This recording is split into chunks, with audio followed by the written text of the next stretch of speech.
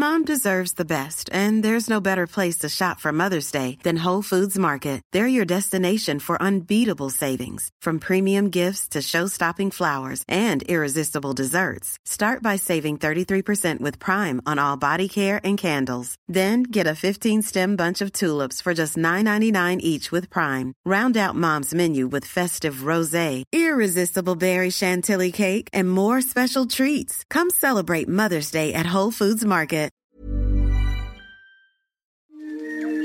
This is an RNZ podcast. They say it takes a village to raise a child.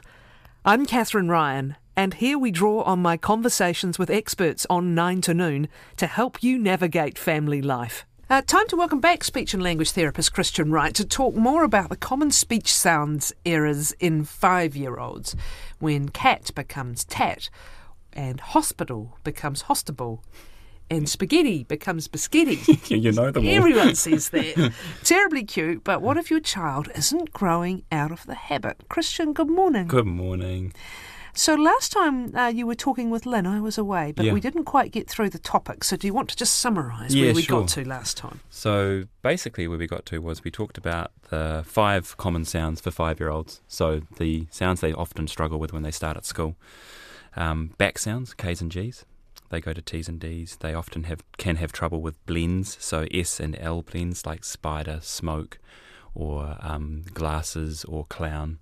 S's and F's, those long sounds, sometimes they struggle with those. They make them short, they turn them into D's and B's.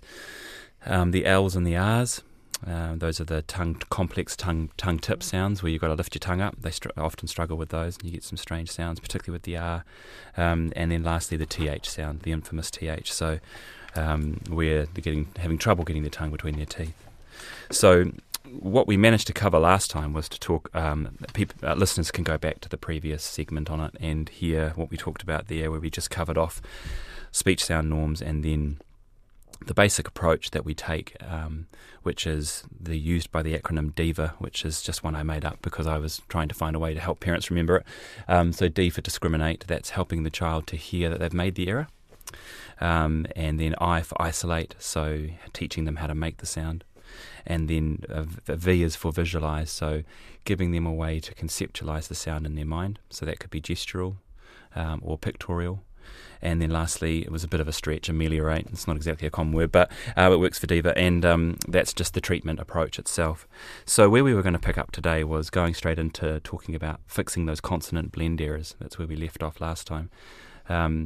S-blends, that's a really common one. There's lots of biters for spiders, and lots of gates for skates, lides for slides. So a lot of these kids who get to school and the teachers and the parents are aware of it, and the teachers become very aware of it, obviously, as they're trying to teach them to read. As a general rule, a 5-year-old should be, if not 100% intelligible, 98% intelligible, with very few speech sound errors.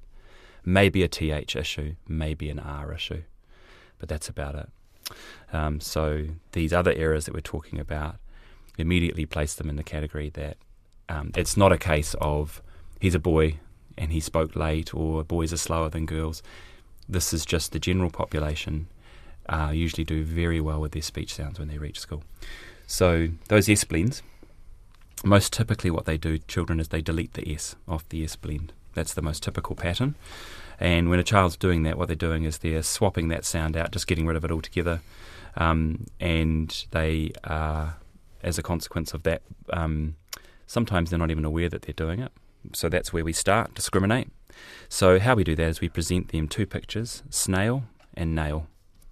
And you are saying to them, point to the one that I say, nail, and they hopefully point to nail, point to snail, and they hopefully make the distinction.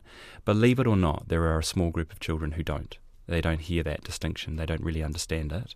Is that a different issue from most children? Yes, it is. Like auditory processing or some other issue? Yeah, good question. Yeah, it is. Often it's a more concerning issue when they don't discriminate. What we believe to be the case there is the children who can discriminate but can't make the sound change, that's a motor coordination error, it's a planning error. The children who don't discriminate in the first instance up in their brain, they're actually not categorising the sounds properly. It is possible that because they've always called a snail a nail, that's become what it is to them. So you shouldn't go straight to, you could just be trying to, in the first instance, clarify that the correct word for what this thing looks like sounds like this. That's right. Yeah, that's but right. then if it persists... And then if it persists, you would want to introduce, obviously, the snake sound, the S sound to them, call it snake sound, because that's part of the visualising. So then what they're going to do is, I've never met a child, there are not many children I meet who can't make an S. For some reason, most kids can make an S. And S blends are actually really easy because all that's missing is the S. So as soon as they start hissing, they're halfway there. So they hiss and then they say their word, nail, and all of a sudden it goes together, it makes snail. And that's half the problem, because we are trying to teach them to visualise it as well. So we're showing them a snake picture and we're talking about making a hissing sound before that word that they're doing, and then celebrating that they've done it. Oh, you've said it like how I say it. I put a snake sound at the front. And then off we go into the treatment, because we know they can hear the difference, they can fix it, and now we're going to start treating it. And this is the bit that's frustrating across all sounds for parents and teachers.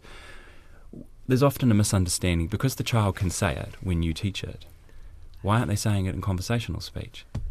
Because they said it. And because conversational speech, the complexity of what you and I are doing right now, it's fast. Your tongue is articulating many different postures in milliseconds. It's crazy. And they cannot organise this new motor skill to drop it conversationally. It's comparable to us learning a new language. Just because I can sit and say a single word in a foreign language doesn't mean I can automatically retrieve it and produce it in conversation. That's right. It takes practice. Yeah, it does. It does take practice and patience. And as I say to many parents I work with, the unfortunate aspect of speech sound therapy is it's really boring. It's so boring. Because what it really requires is the child to engage in hundreds of repetitions of this new pattern to entrench it. So I usually aim for 100 to 150 repetitions per sit down. So that sounds like a lot, but when you do them in groups of 10, you get through it relatively quick. You're trying to entrench within this child this new sound change. That's encouraging itself. Sorry to interrupt you, right. that it takes that long. Because if you give it a go, you don't want to go, again, it doesn't work, hands up in the air. That's persist. Correct. Yes, absolutely. And persist with a view to generalisation, which is an important point for teachers and parents, and that is there are different ways to approach speech sound therapy. Everyone wants an outcome. And one of the easiest ways to do that is, rather than the idea of having a wide variety of words that you're working on, then simplify it down to a few targets that come up often in the child's life. Because part of the issue isn't just them making the sound, it's whether it's memorable. So a lovely little boy I was working with just this morning, for the life of me, he's tried so hard to fix his S. Not S blends, that's the next thing we're talking about, those long sounds. And he can hear it, he can say it when you sit there and do it with him, but he never generalises it to speech. He really struggles with this. So what his mum and I have done is we literally narrowed it down to 2 words, strange words, sock and sun. And that's it. And that's all we're treating. Makes a lot of sense. Because he puts his socks on every morning. But also just giving him the simplest number of things to concentrate on instead of going straight to general application. It's funny, I was talking to Moana Maniapoto yesterday about, and I mucked up the word rangatiratanga, which I can say to you now. I've also written it down. But often with Māori pronunciation, you've got, you're going to be doing some of it in an interview and you get all tense, and of course what happens? Your organs of articulation can't function properly, you're all tense. What was natural when you've practiced it suddenly becomes a thing. Yeah. And that's another reason to keep it simple. You don't want it to become too big a thing, or other things can get in the way. Yes. But just keeping it to, what was it, sock and sun. Just keep trying 2 words until they're got. Makes a lot of sense. It does. And because the child is, your correction, your feedback to them is in the context of their life. And that's important, because children learn by living life. Yep. And in actual fact, school is quite a strange beast because it basically it's trying takes to chunks of life and puts does. it in a classroom. It does. And makes it very focused. It does. For the purpose that, like we do with a standardised test, you're trying to condense a bunch of questions into a short space of time to get the fastest outcome you can to make a decision. But how do we learn language? We learn language by pointing at a sock. Yeah, we do. That's not by sitting in a classroom. Absolutely. Okay, so that's your recommendation. Keep it super. If they're struggling, and even after all that repetition, which you've committed to, they're still struggling, pick a couple of words that include what you're trying to teach, and That's keep at right. it till they've got them. And then what? You can add another word? Yeah, or you can. But that's the thing, yeah. So it feels like a drop in the bucket, but for most of us as adults, we need to have a feeling that we're succeeding and we're going somewhere. Because the worst thing for any therapy is hopelessness, the feeling that you're not really creating any change. Or are the tensions coming in Yeah. on either side? All right, so that's S itself, and we Yep. do that with the hiss. Yes, blends, that's right, the hiss. Where are we going now? Well, let's jump down to R and L. Those are tricky sounds for lots of kids. They're tongue tip sounds. So what happens there is, for the L, the tongue needs to get right up just behind the top teeth onto the gum ridge. And for the R, which is the weirdest of sounds, your tongue actually floats about halfway back and up. It's so bizarre. And when you actually, like I have with many parents when I'm teaching these sounds, they get weirded out by it when they start trying to do it themselves. We don't think about these articulatory positions, but when a child's struggling with them and you start talking them through how to fix it, you realise how odd it is. So R we'll just focus on that because that is quite a common one. R, so what we're going to do is the discrimination, then we're going to isolate. So first of all, can they hear rabbit wabbit or rabbit yabbit? Sometimes they change it to that one. Anyway, then we're going to isolate it. This is the talking bit. So you're going to say to the child, I need you to get your tongue tip, and you are actually going to get them to touch the tip of their tongue. They don't know what a tongue tip is most of the time. And you're going to lift it up, and you're going to make it go halfway back in your mouth, up near the top. And then you're going to turn your voice on. So there's 3 movements to R. Your tongue rises to a peak, it pauses, your voice turns on, movement 2, and then movement 3, it falls away. So it goes like that. If you hold it up there, you get the sustained R, but of course we're always moving out of that position. So this is what we're trying to teach these children, and there's no point in going any further until a child can do that movement, because you'll just get all weirdness going on in their speech. So many parents are keen to fix R because there is an unfortunate sound substitution with R for some children where the TR sound is replaced with an F, and there is a large vehicle called a truck. And it does. And I have had these pristine, beautiful little children sitting there, and all of a sudden out comes that. Effing and blinding, yeah. And it is quite funny. At school either. The strangest one I ever had was actually a boy who he loved trucks, and the dump truck pulled up outside. They were an American family, and he deleted the last sound in some of his words as well. So dump was dumb, and truck changed to F. So he went out, and because he loves these, and he started yelling to the man who'd got out of the truck, dumb, like that. And the man stood there as this 5-year-old was yelling it out to him, and didn't really know what to do. And his mother said, "He's sorry, so sorry. He's got a speech issue, and we're getting it fixed." And the garbage man said, "Yeah, you might want to work on that." So he wasn't very impressed, but it's a bit awkward for him. Yeah.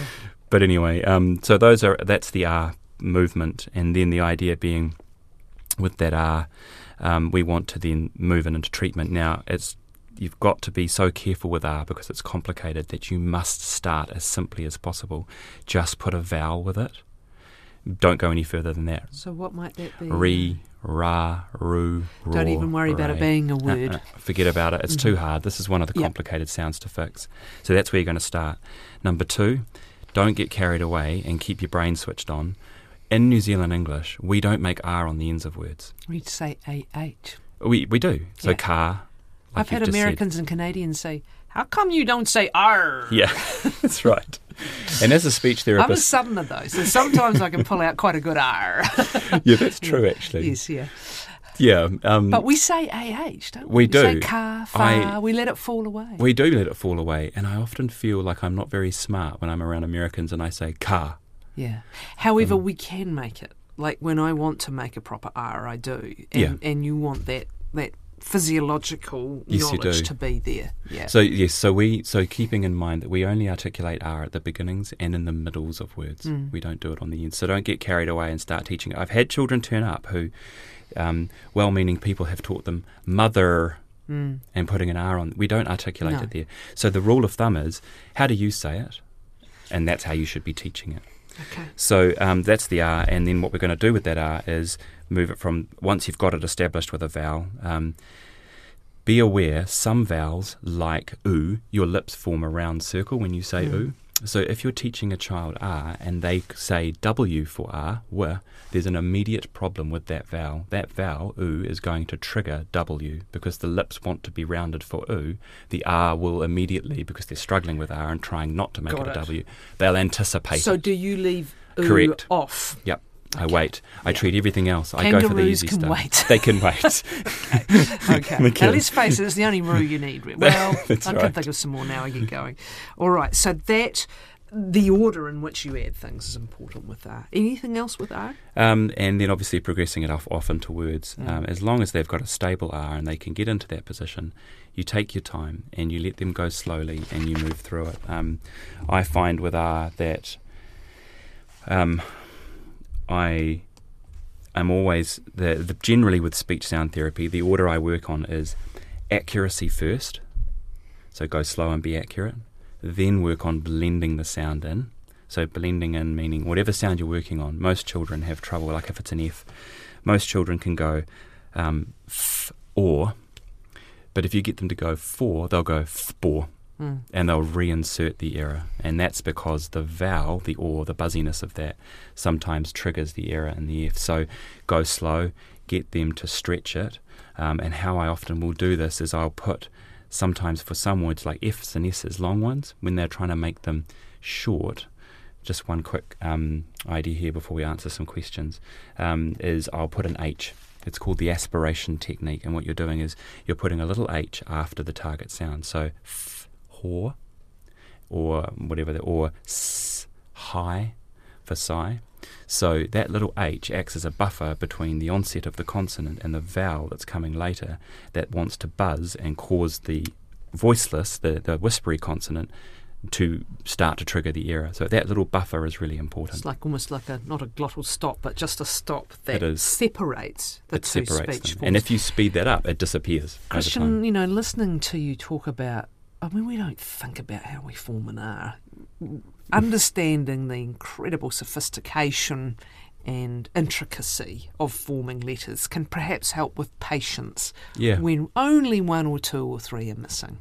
Yep. It's an incredible mechanism, and it's going to take patience to get the physiological response right. Okay, so just a couple of questions for you. My son's 5, and his first term at school, he gets his A and B prefixes round the wrong way.